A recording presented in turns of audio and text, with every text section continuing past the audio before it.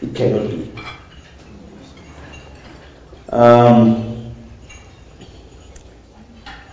Perhaps to come to the juicy part of how I was suspended.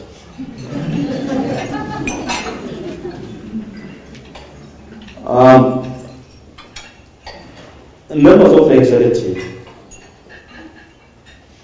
from the president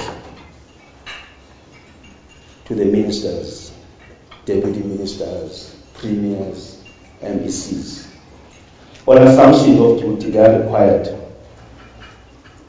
to take an oath or an affirmation before the assumption of duty,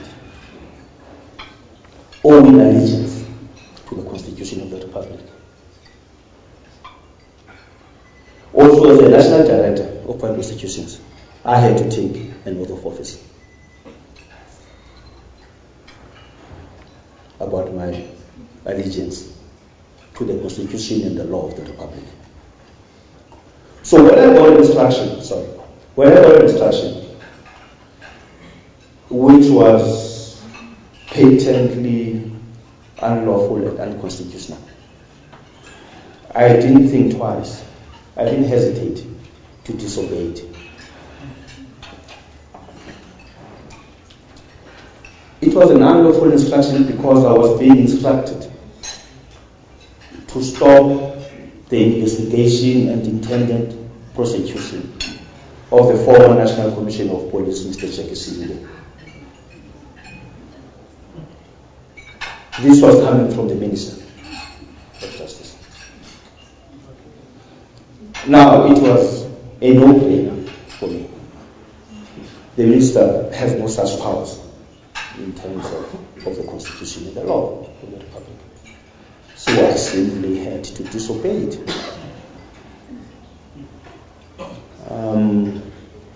When I was later then asked to resign before my actual suspension, I couldn't understand why.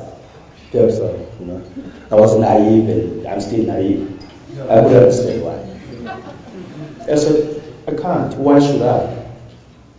And then the minister said, no, because there's no longer trust between you and I. I said, but Minister, you know that is not true. And she said to me,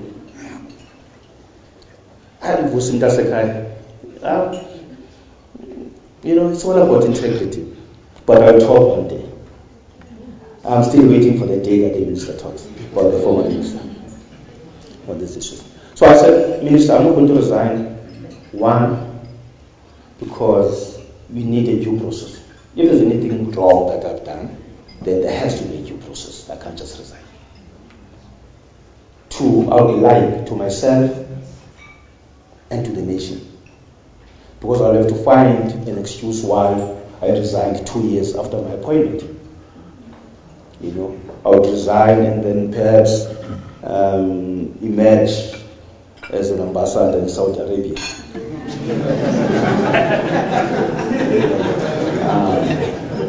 Something that I was not prepared to do. So after that, then I had to have a meeting with the president, who also told me, Bruce, I understand that you refused to resign. I said, that's correct, Mr. President. He said, why? I gave the same reasons I gave the minister. He said, even if I were to suspend you, you still not reconsider your position. I said, no, Mr. President, I won't. And then the instruction went out to prepare the letter of suspension. Now, I don't know what I said. So when it was just the two of us sitting, I said, Mr. President, tell me, why are you suspending me? He said, no, because you see, different interpretations. You want to give people immunity, people whom you think you should prosecute. I said, oh, is that so? You want to enter into plea bargains with people who should not be. I said, but Mr. President, you are now skating on thin ice, because this is my domain. Even if I take the wrong decisions, allow me to be wrong, because the courts are there to prove me wrong. It's not for the head of state to tell a prosecutor whom to prosecute and whom not to prosecute. It's not an executive function.